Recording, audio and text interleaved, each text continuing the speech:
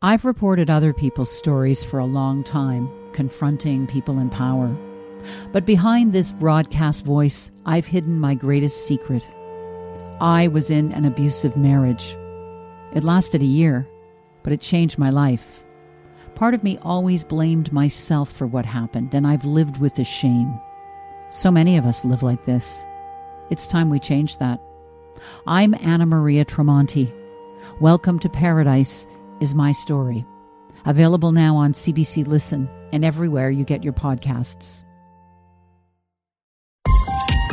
This is a CBC podcast. I'm Manjula Selvarajah, in for Brent Bambury. This is Day 6. It was so hot that you could smell the heat. The heat is creating an extra hurdle. Do I pay for air conditioning or do I pay for my rent? Heat affects so many aspects of our lives, especially when it comes to health and when it comes to reproductive health. How extreme heat can affect contraception. That's coming up on Day 6. Today, K-pop's plastic problem. Some fans will purchase dozens to hundreds of the same album. How fans are pressuring the industry to change its tune. A not-so-bitter pill. It's an oral compound that you can take at home. The first oral pill to treat postpartum depression. And a brush with the law. How many people have been ripped off? The biggest art fraud in world history, right here in Canada. All today on Day 6, the Forging Ahead edition.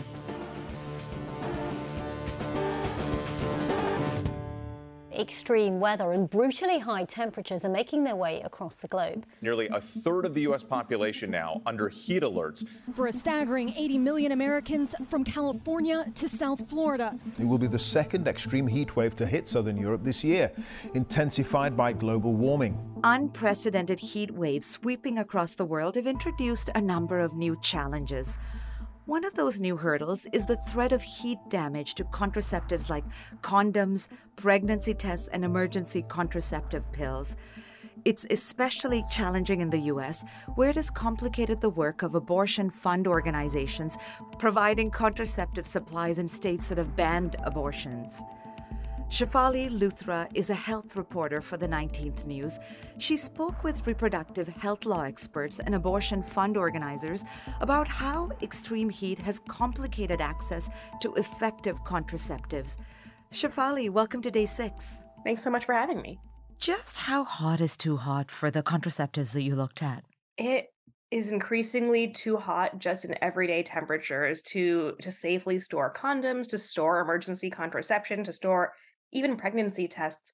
Once you get consistently hotter than 86 degrees Fahrenheit, that is too much for condoms to not experience any kind of damage. It is too much to store Plan B pills. And once we get past 122 degrees, then you really can't trust that the condoms you have are safe to use and will in fact protect you from pregnancy, from STIs, from all the things from which they are supposed to protect you. And what's important about this is these are temperatures that are a reality for many people, especially in the American South, where it just has been consistently north of 100 degrees every day for longer than you can count. Now, you mentioned 86 Fahrenheit. That's 30 degrees Celsius. That does not seem very high. You're telling me that pregnancy tests, pills, become ineffective once you get to those temperatures? And what's important is most of these are usually kept at room temperature, right? So inside your home, inside a storage facility, et cetera, a place that is climate controlled. And so as long as these supplies are being kept at sort of the temperature that we would normally be operating in, that's completely fine. Where the risks really get in is where things are being sent in the mail and when people lose power and lose access to things like air conditioning, to heat in the winter, those sorts of climate control mechanisms. And that is when the real concern about exposure, about quality degradation becomes more meaningful. Now, before we get into the details here, what exactly are abortion funds doing in states where abortion has been banned? This, I think, is really important. The lack of legal abortion has put a lot of pressure on the need for family planning supplies. And we have abortion funds, to be clear, helping people leave their states to access care in places where abortion remains legal. But many of them have also pivoted to disseminating contraceptive supplies, making sure people do have access to pregnancy tests, to thermometers, to condoms, to Plan B pills, to all the things that are not a substitute for abortion, but that people hope will help people know if their abortions have worked, if they are pregnant, and will keep them from becoming pregnant. This has just become always been a critical piece, but even more so when the implications of an unintended, unwanted pregnancy are that much greater. How are they doing this distribution?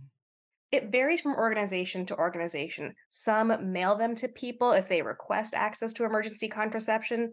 Some of them will have drop-off sites or pickup sites. Some, like the Lilith Fund, a major abortion fund in Texas, actually send these kits to clinics outside the state where they know people are traveling.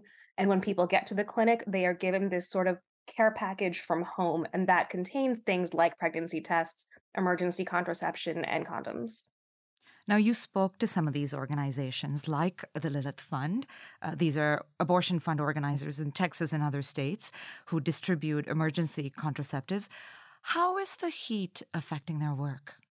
It's something that they never expected to have to plan for in this way, but that they absolutely must. And the critical example that I think of is the Lilith Fund lost $3,500 worth of pregnancy tests, thermometers, and condoms because the storage facility in San Antonio where they kept those supplies lost air conditioning temporarily.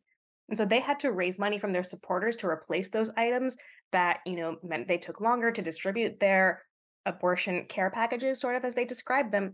And longer term, they have to be factoring in what will we lose to heat? What could we lose in the winter if we lose, climate control in that time of year? And how will we be raising more money and spending more money because of the different climate in which we live?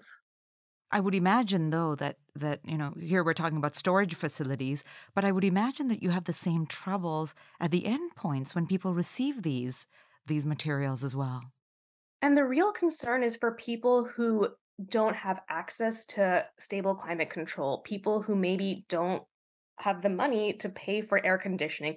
And these often are the same people who are most affected by abortion bans and who rely on support from abortion funds, right? People with lower incomes who live further out in rural parts of the state, in hotter parts of the state, and everything there is just at a heightened risk. We know that people with lower incomes, often people of color, experience greater heat burdens, and this is just one more way in which that happens. You mentioned this term, the heat burden. Tell me more about that. What is that? What's striking is that heat affects so many aspects of our lives, especially when it comes to health and when it comes to reproductive health.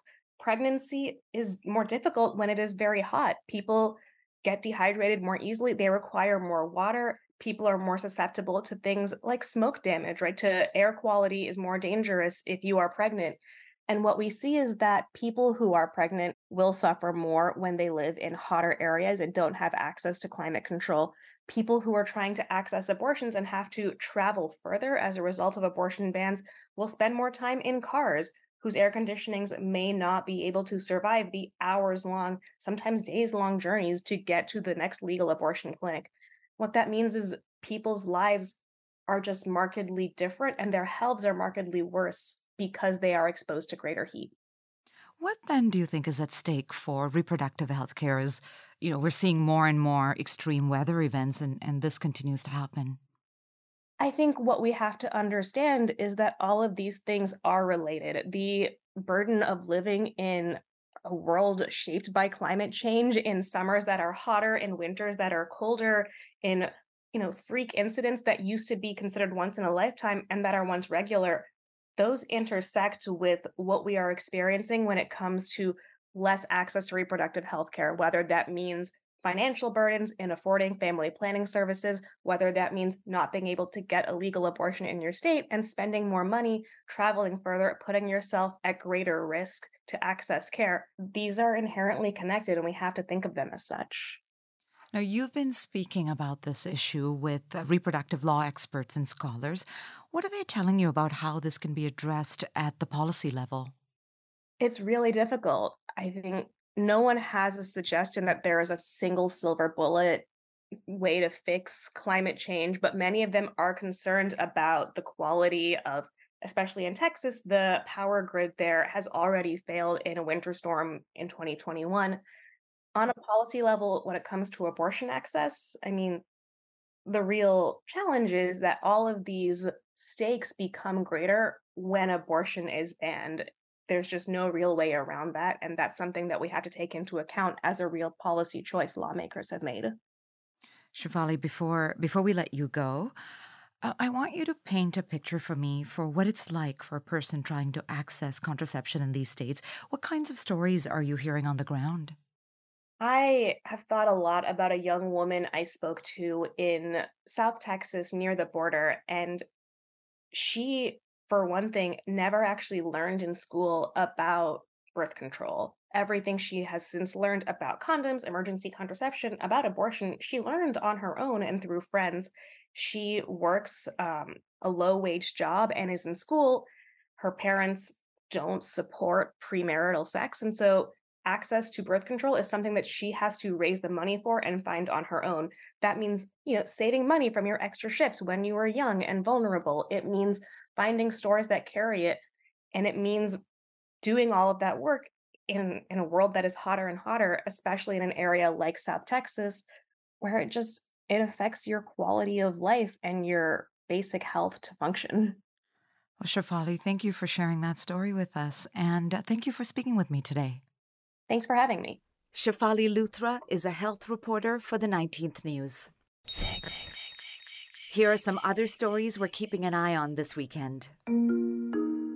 All line is burnt to crisp, and it's like an apocalypse. The Hawaiian island of Maui is reeling from this week's devastating wildfires. More than 80 people have been killed by the fires that leveled hundreds of buildings and prompted the evacuation of over 11,000 people. The historic town of Lahaina suffered catastrophic losses with entire blocks burned down. Some residents were forced to flee into the ocean to escape the flames and were later rescued by the Coast Guard. The Hawaii Wildfire Management Organization says the average area burned by wildfires in the state has increased nearly 400% over the last century. And this week, Global Affairs Canada said it had uncovered a disinformation campaign that targeted Conservative MP Michael Chong. In May, false narratives about Chong's politics and family history were spread using the Chinese social media platform WeChat. Earlier this year, a Chinese diplomat was expelled from Canada for allegedly targeting Chong and his family in an information gathering operation. Global Affairs says it's highly probable that China played a role in spreading the disinformation against Chong, but that a firm link has not been established. This comes as opposition parties are calling on the Liberal government to launch an investigation into foreign interference in Canadian elections and institutions. Still to come on Day 6, K-pop's problem with plastic waste and what fans are doing to stop it. I'm Manjula Salvaraja, in for Brent Bambury. Is this really happening again? Well, who are we without a homicide? The Arconia Trio is back for another murder mystery-filled season of Only Murders in the Building. The show stars Steve Martin, Selena Gomez, and Martin Short. They play a trio of New Yorkers united by a shared love of their gorgeous, historic Upper West Side apartment building and also true crime podcasts. This time around, they're joined by Paul Rudd and the queen of Hollywood herself, Meryl Streep. Oh my God, it's me! Oh, I'm so sorry. Oh, I'm sorry, it's me. Only Murders in the Building has received acclaim from television critics and audiences alike, but it's been a real treat for true crime fans in love with a show that simultaneously spoofs and pays homage to podcasts like Serial and shows like The Jinx. That's thanks in no small part to an eerie, evocative, and catchy soundtrack by Siddhartha Khosla, also known for his work on This Is Us. Khosla spoke with Day 6 in June about composing the soundtrack for Only Murders in the Building, as well as the show's incredible earworm opening theme. So if I get on my piano for a second, the funniest the score ever gets is the elevator theme, which is the...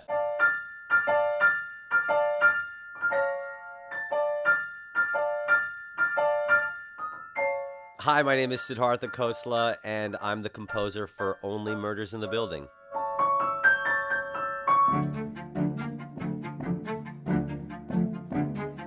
Well, I found inspiration for scoring Only Murders in the Building really from the amazing people that created the show and brought me into the fold in the first place. So what we found in our conversations was that at the core of this, it's three people that are like incredibly lonely and are also looking for connection.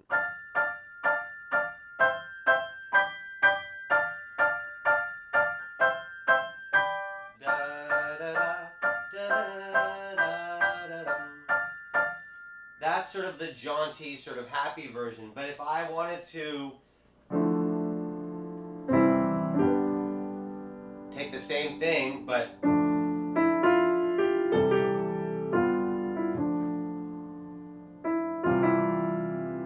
you know, that's sad.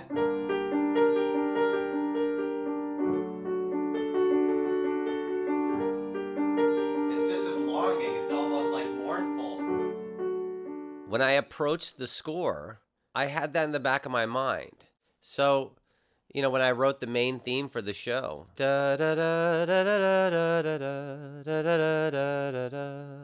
I sing it like that, it sounds pretty lonely.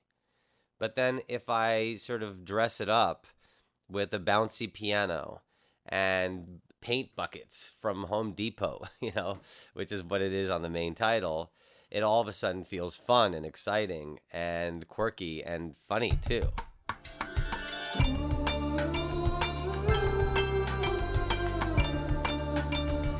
I think the key for me was, what is our main theme and how malleable is that theme? It's sort of like the core of the main title is this jaunty little like bouncy piano, right? So it's that.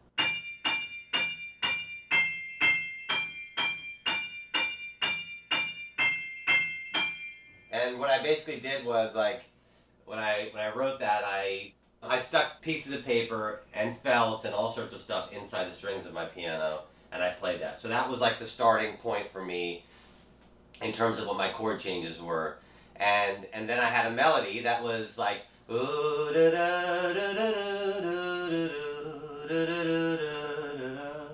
I sang that, and that became the chorus. So the right, that was a sort of starting point for me. Then I have like the kitchen sink on it. We have a full orchestra. There's a vocal sample in the mellotron that's doubling my voice. And so that creates that cool texture. I have a xylophone. James McAllister, great drummer, he went out and got some paint buckets and he made a drum set out of them.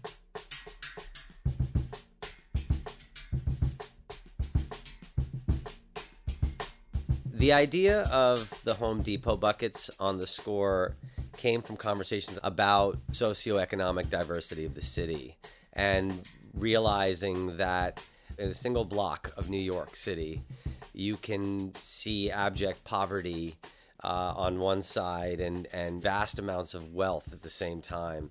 And there's this constant push and pull in the city, this dichotomy that you feel between rich and poor, and we wanted to reflect that in the music in some way.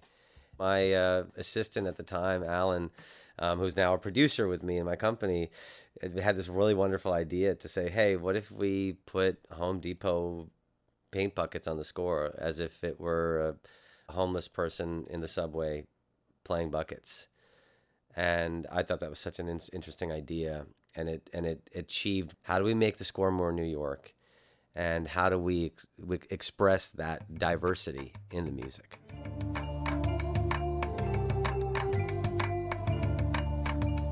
There was a logistical issue we had with season 1, and that being the pandemic. And I could not record all my musicians together in a room at the same time. And so season 2's sound to me got bigger and more expansive. And now season 3, most of season 3 is a lot of brand new themes, and I can't tell you how excited I am for audiences to watch and hear it. There's a lot of it's just awesome. Siddhartha Khosla is the composer behind Only Murders in the Building. He spoke with Day 6 in June. Only Murders in the Building's third season premiered earlier this week on Tuesday, August the 8th.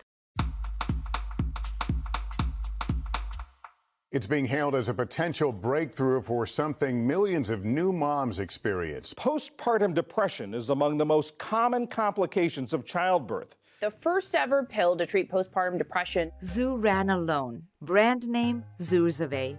It's a promising new drug that can treat postpartum depression. 1 pill a day for just 2 weeks. That's unlike traditional antidepressants, which can take weeks to even begin to work, or the only other postpartum depression-specific drug, which is administered by an IV drip over 60 hours. The drug was recently approved by the U.S. Food and Drug Administration, but it's not yet available in Canada. Dr. Tong V. Nguyen is a reproductive psychiatrist and a co-founder of the Quebec Alliance for Perinatal Health. She says importing Zurzuvae and similar drugs is a good idea, but we also need to change the way we think about postnatal mental health.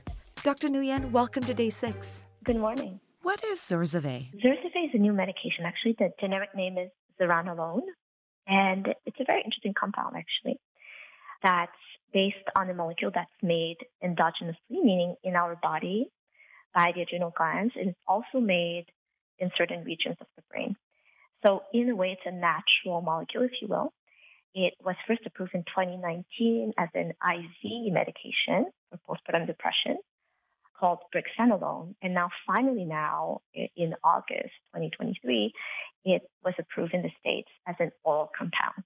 Why this makes such a big difference is because the IV version, despite its superior efficacy compared to standard antidepressant and psychotherapy treatment, had to be administered during 60 hours or 2.5 days in order to be effective, and also required during that whole time monitoring by a healthcare professional, versus Zurzuvae, which is an oral compound that you can take at home every day for 2 weeks from the date of your delivery onward. It's been described as game-changing, is it? I understand why we talk about it as game changer, because it's actually the first time that a hormonal treatment is being approved in psychiatry. Now, in terms of using Zurzuvae, what I understood in terms of the latest studies is that it still needs to be used with treatment as usual. So it would be used in addition to traditional antidepressant and psychotherapy treatments.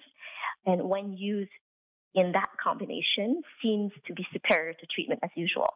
So I just don't want maybe people to get the sense that really any pharmacological treatment is better than really this commitment to working on yourself, like healthy lifestyle, healthy exercise, regular psychotherapy, and if you need it, regular antidepressant treatment as well.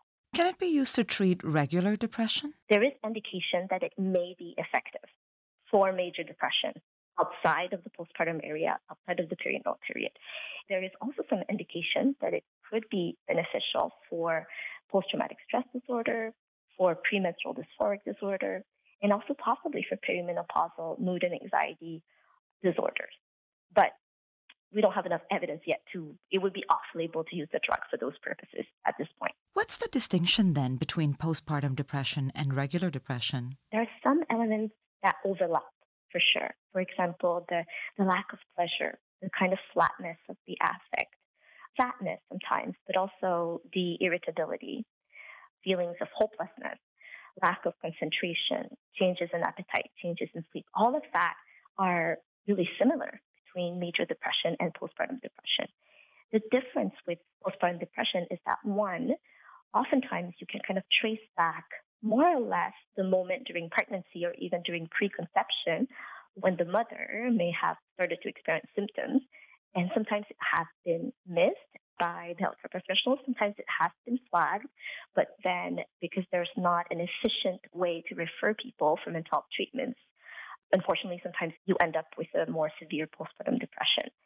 The other difference is that it impacts the whole family, really. The attachment to the baby, the relationship with the baby, the relationship between the mother and her partner, and the relationship as well between the partner and the baby.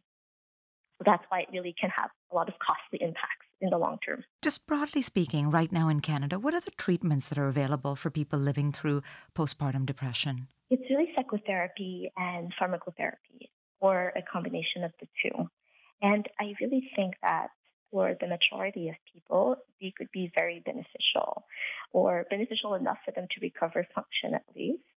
However, we're still struggling with having kind of a systematic, as I've mentioned, screening and referral system so that people get access to help quickly.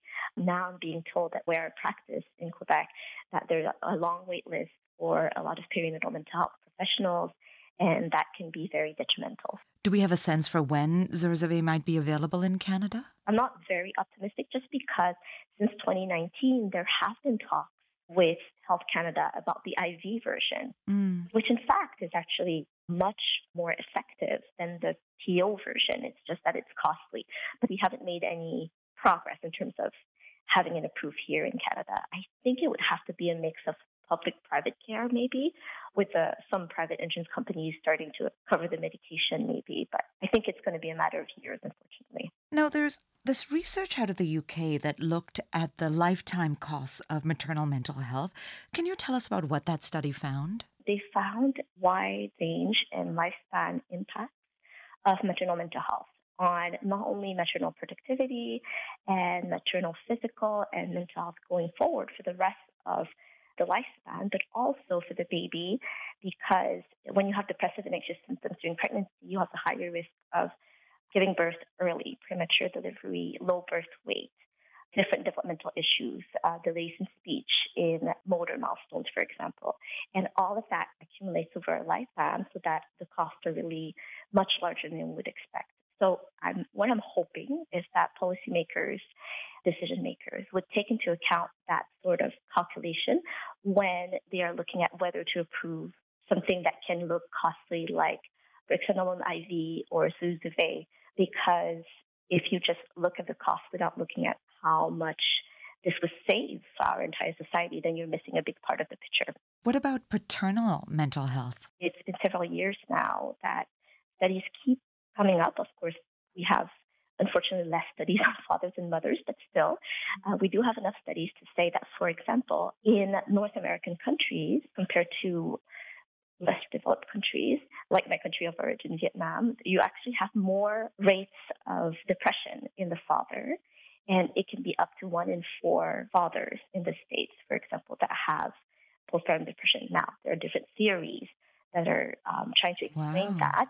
One of the theories is that as fathers are expected to be more involved in childcare and just overall responsibility for the child, that also that they're more willing to be involved, then that kind of role and mental load and emotional load also falls on their shoulders. And that maybe that's why in North American countries, particularly the U.S., we have such high rates of maternal depression. Provincially, things are a little bit different, that you can have different situations between different provinces. Can you speak to that? This is my personal opinion, which I think is shared by some of my colleagues. Hopefully no one will fault me for this, but for example, I find that in Ontario and in BC, there are really great centers of perinatal mental health. There are lots of perinatal mental health professionals working together, and there's a little bit more support from the government in terms of making sure that all families with perinatal mental health issues are taken care of. Other provinces, unfortunately, I'm just going to talk about my province so that I'm not That's in Quebec, you mean? In Quebec. And so you just refer kind of to the general adult mental health care system. But I think that this particular period of a woman's life and of a family's life really is important, and that we have to intervene as early as possible. So I hope that in our province, eventually there will be a system that is really specific to perinatal mental health. Well, Dr. Nguyen, thank you for speaking with me about this. You're welcome. Thanks for having me. Dr. Tong V. Nguyen is a reproductive psychiatrist and a co-founder of the Quebec Alliance for Perinatal Health.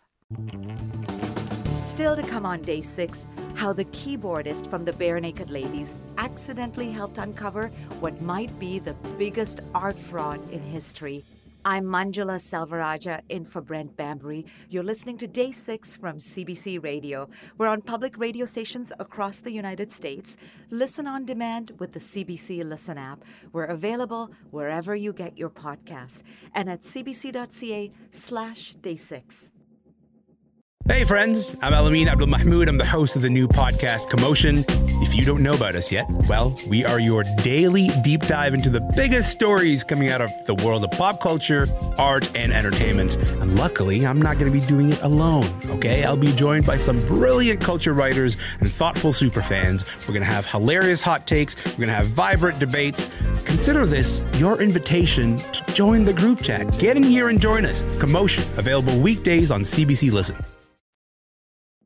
If you're not a diehard music collector, it's probably been a while since you've bought a CD or a record or a cassette tape, unless you're a K-pop fan. For K-pop fans, physical artifacts made by the bands they love are often collector's items, as well as powerful tools to influence the industry. But as the CBC's Samantha Louie tells us, that has environmental consequences.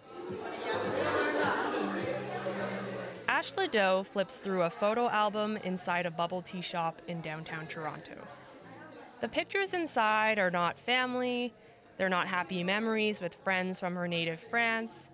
What's inside instead are exclusive photo cards of her favorite K-pop idols. This is a little collecting book that I got.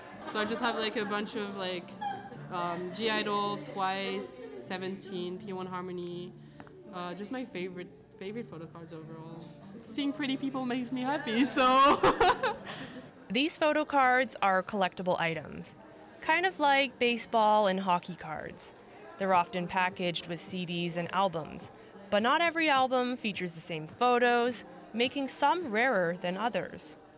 Another fan, Joanna Lee, says these cards are just part of the K-pop experience. Just like buying an album for me as well, like the moment like you get it and like the serotonin just for like that minute where you like find out who you pulled or whatever, it's just so like feels good, you know. That's why we gonna you're biased, especially if you pull your bias, then it just feels like, oh my god.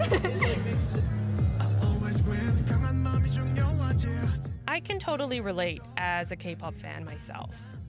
I own 2 different versions of 17's latest extended play titled FML, each with different photo cards, though in my defense, one of them is autographed.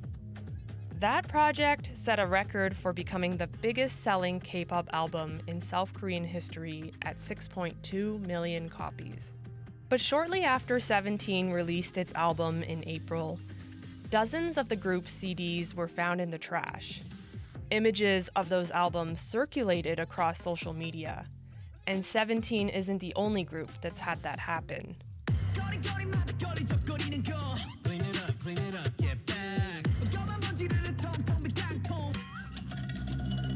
Photos of discarded Stray Kids and NCT albums have also gone viral in the past. That's led me to wonder, can being a K-pop fan be bad for the environment? Yeah, so those bags and bags of K-pop albums being thrown in the trash is, well, because the K-pop industry promotes bulk buying and spending, especially around fan sign events and photo cards. Aram Zhang is an assistant professor of Korean culture at Arizona State University. Zhang says album purchases are essential to a K-pop idol's success when it comes to award shows and getting on music charts. Fans today are very smart and they know how the industry works. So they recognize that their favorite idols are also, product of this neoliberal capitalist industry. These charts kind of become a criterion measuring the idol's popularity and the fandom's power. And so K-pop fans want their idols to do well so that the company will continue to promote these idols, create new albums, do concerts in Korea and also in other countries. As a longtime K-pop fan herself, Zhang has participated in 25 fan signs. She says some fans will purchase dozens to hundreds of the same album to increase their chances of winning. And it's a dilemma she struggles with too. It's wastefulness and it hurts the environment. But also I'm kind of at a loss because there's only so much fans can do. Like, I do think there should be a collective way for both the industry and fans to work together to find a more environmentally sustainable way, because like I said, fans can only do so much. And also, I understand when fans do not want to deprive themselves of the joy, the happiness of going to a fan event or meeting their idol. Some major K-pop agencies have since vowed to make efforts to reduce its environmental impact in recent years. Hello, I'm JY Park, the founder and chairman of JYP Entertainment. Today, I'm standing here in front of you to share with you the true passion of our company. JYP Entertainment is the company behind acts like Twice and Stray Kids. In 2021, it vowed to reduce waste associated with physical album purchases by digitally distributing songs, behind-the-scenes content, lyric and photo books instead.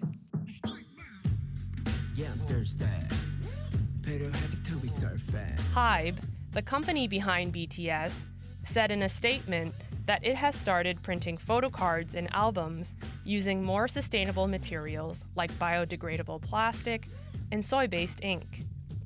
BTS rapper J-Hope also released his 2022 album Jack in the Box digitally.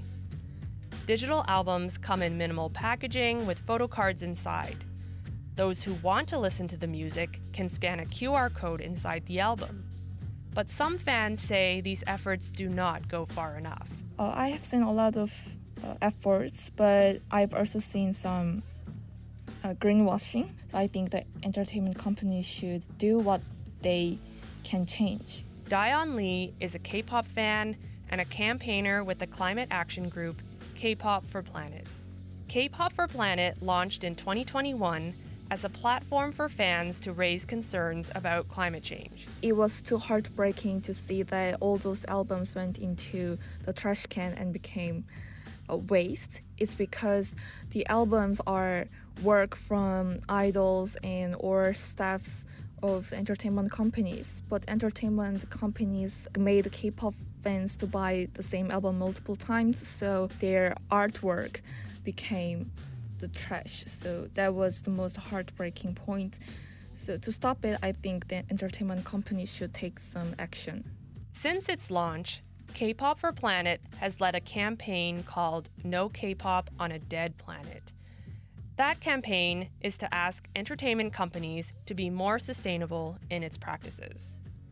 Lee says one solution to plastic waste is introducing something known as the green album option. The green album option means the K-pop fans can choose how many albums they are going to receive when they buy the albums. So, like, even though they buy 30 albums and actually pay for the same price, but like choose to receive only 3 albums to reduce the physical album waste. K-pop for Planet has also led a campaign on streaming music and the impact that has on the environment. Streaming has become popular in K-pop fan culture as it also helps boost artists on music charts and award shows. Streaming companies like Spotify, Apple Music, and the Korean platform Melon rely on data centers, which require large amounts of energy to operate. As a result, K-pop for Planet says streaming music for more than 5 hours can emit more carbon emissions than one physical album. According to Kyle Devine, calculating the toll streaming has on the environment is a challenge because internet infrastructure is always changing. Devine is a professor in the Department of Musicology and the School of Environmental Humanities at the University of Oslo. He is also the author of the book Decomposed: The Political Ecology of Music. He adds that streaming platforms have also shifted away from traditional data centers to programs like Google Cloud and Amazon Web Services. Most of these streaming services actually are not responsible directly for their own, for the emissions and energy usage that comes from storing and transmitting these music files. A lot of them, most of them, I think, since around 2018, basically subcontract that work to the large services like Amazon Web Services and Google and things like this. And with that, they also, in a way, subcontract, their responsibility for the emissions of all of this, right? So they kind of wipe their hands of it. At the same time, Divine pushes back on the idea that we should be limiting our music consumption. It isn't buying your next record on bioplastic or, stop streaming less or whatever. People can do those things, and I'm fine with all of that. But the most important thing that music fans can do is to organize in these ways against the sort of fundamental problem. And that means doing politically active and radical social things. The encouraging thing is that music has always played really important roles in those situations. As a K-pop fan herself, Dion Lee says K-pop for Planet is not here to blame fans for their actions, but to ask the K-pop industry to do better. I understand how fans feel. Like, they would feel guilty by doing mass streaming and buying a bulk of albums, but I want to say that it's not the K-pop fans' fault. Like, the industry are the problems, and they have to be changed.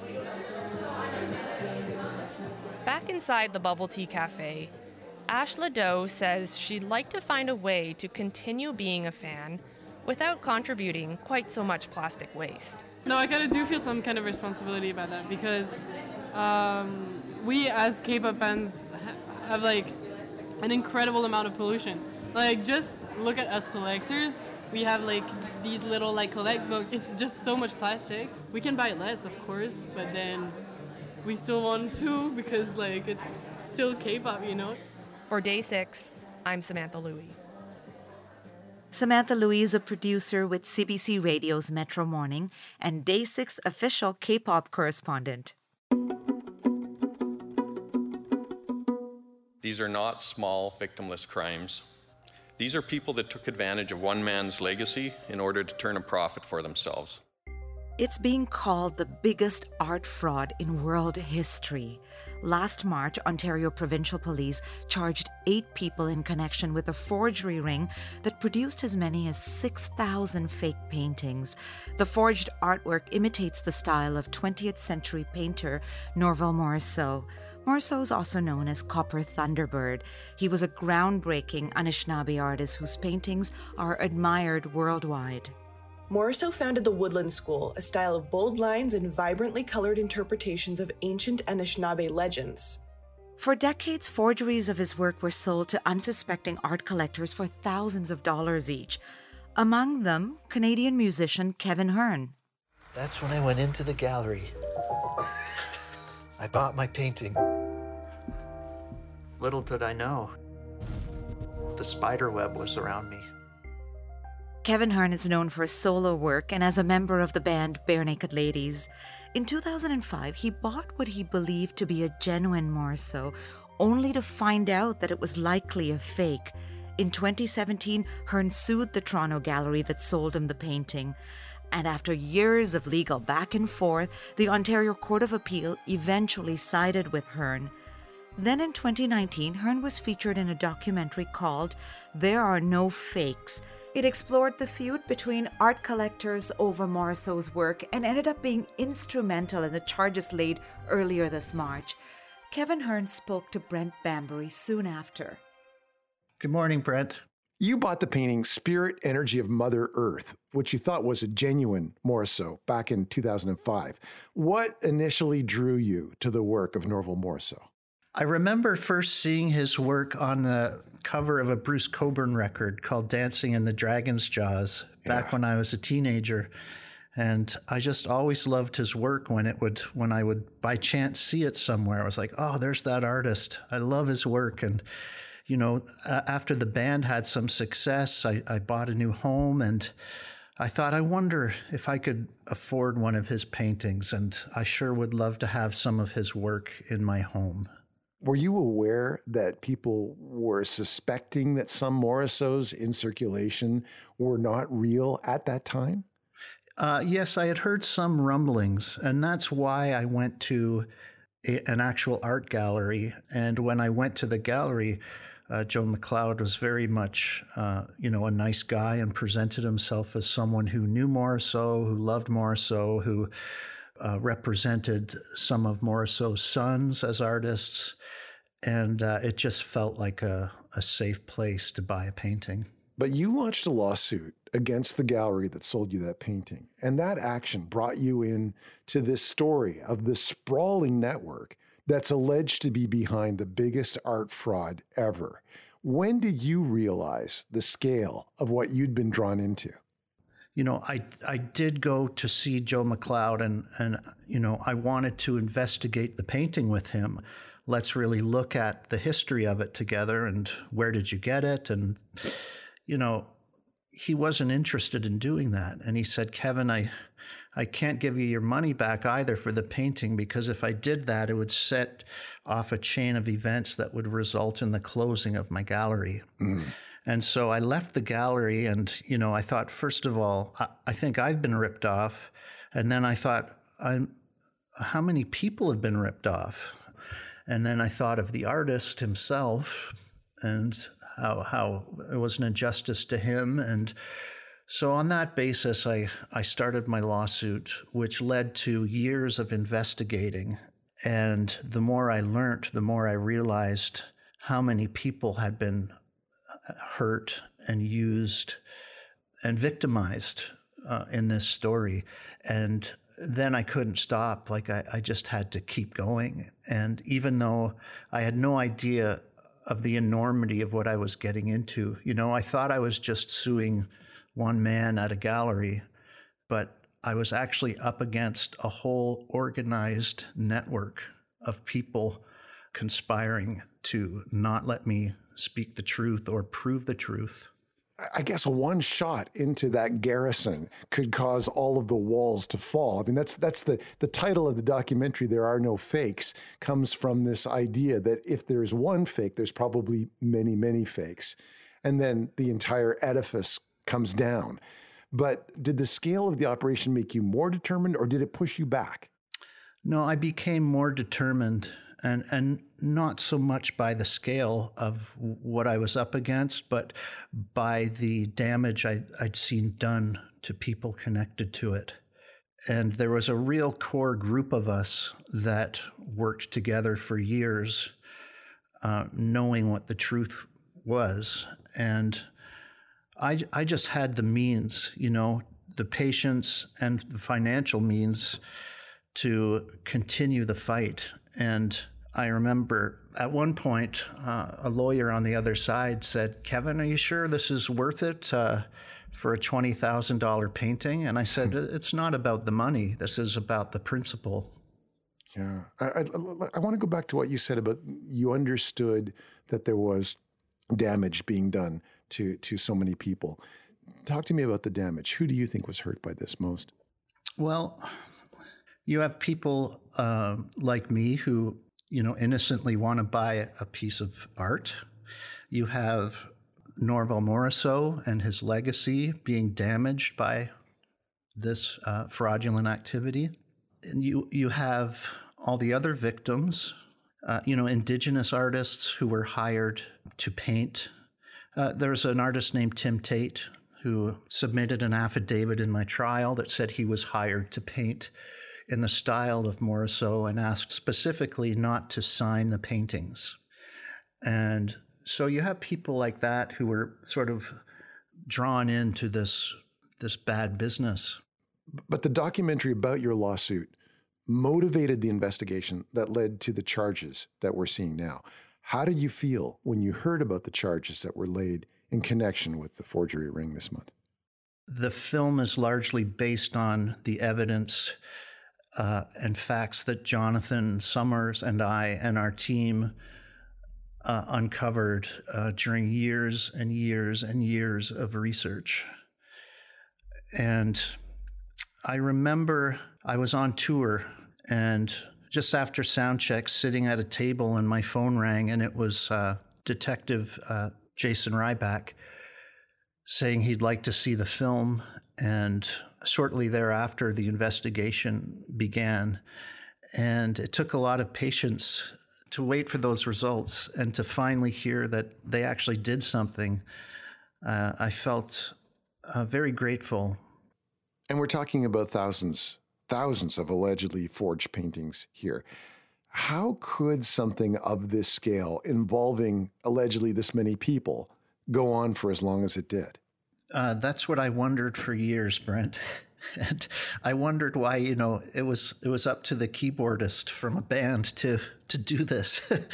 But I think there's a misconception that art crime is a victimless crime and people aren't getting hurt by it. But it is a very present and potent injustice.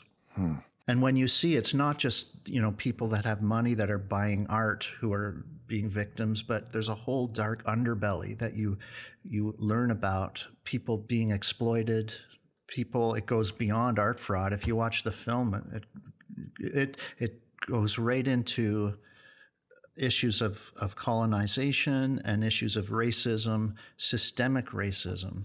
And everywhere I turned during this journey, it was there. Kevin, if you had the chance to buy another Morceau, a real one, would you do it?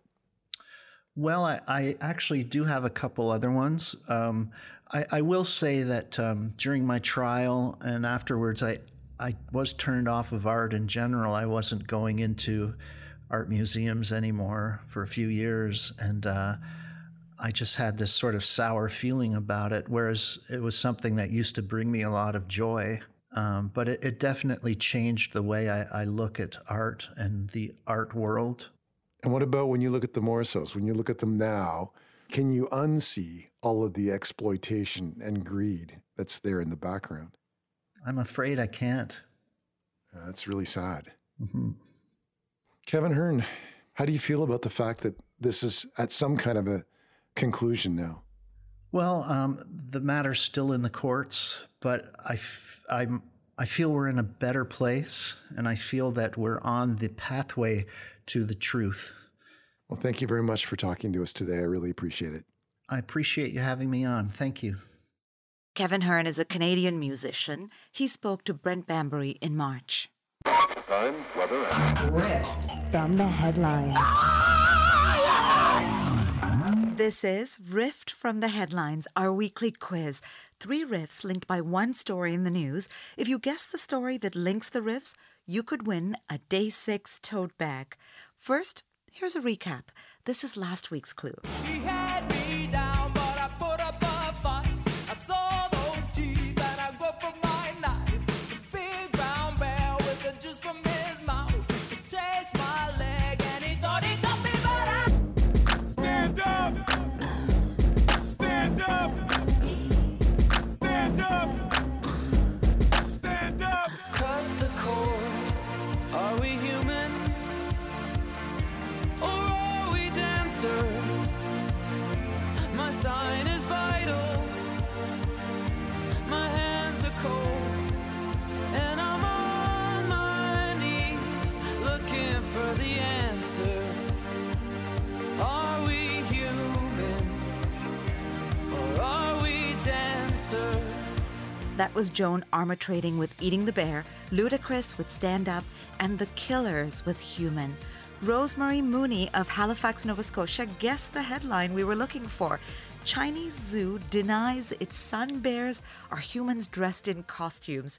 Rosemary, congratulations. A Day 6 tote bag will be on its way to you soon. Now here's this week's clue.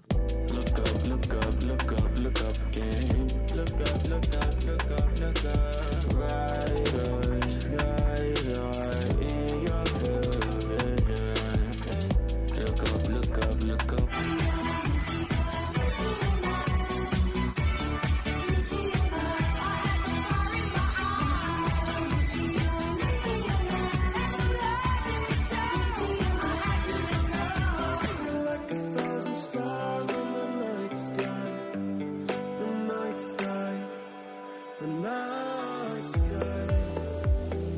What's the story that connects those riffs? Email us your answer, put Rift from the Headlines in the subject, and send it to day6@cbc.ca. Please include your mailing address because one right answer will be picked at random. The prize is a Day 6 tote bag. You can listen to the clue again anytime at cbc.ca/day6. The night sky, Time, weather, and... From the headlines.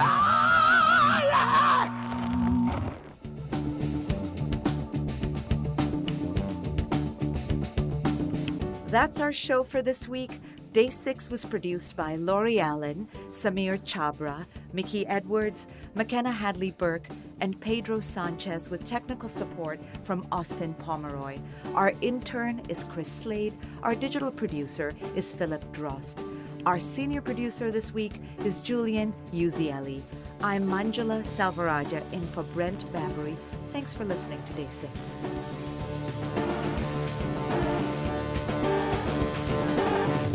Seeing pretty people makes me happy.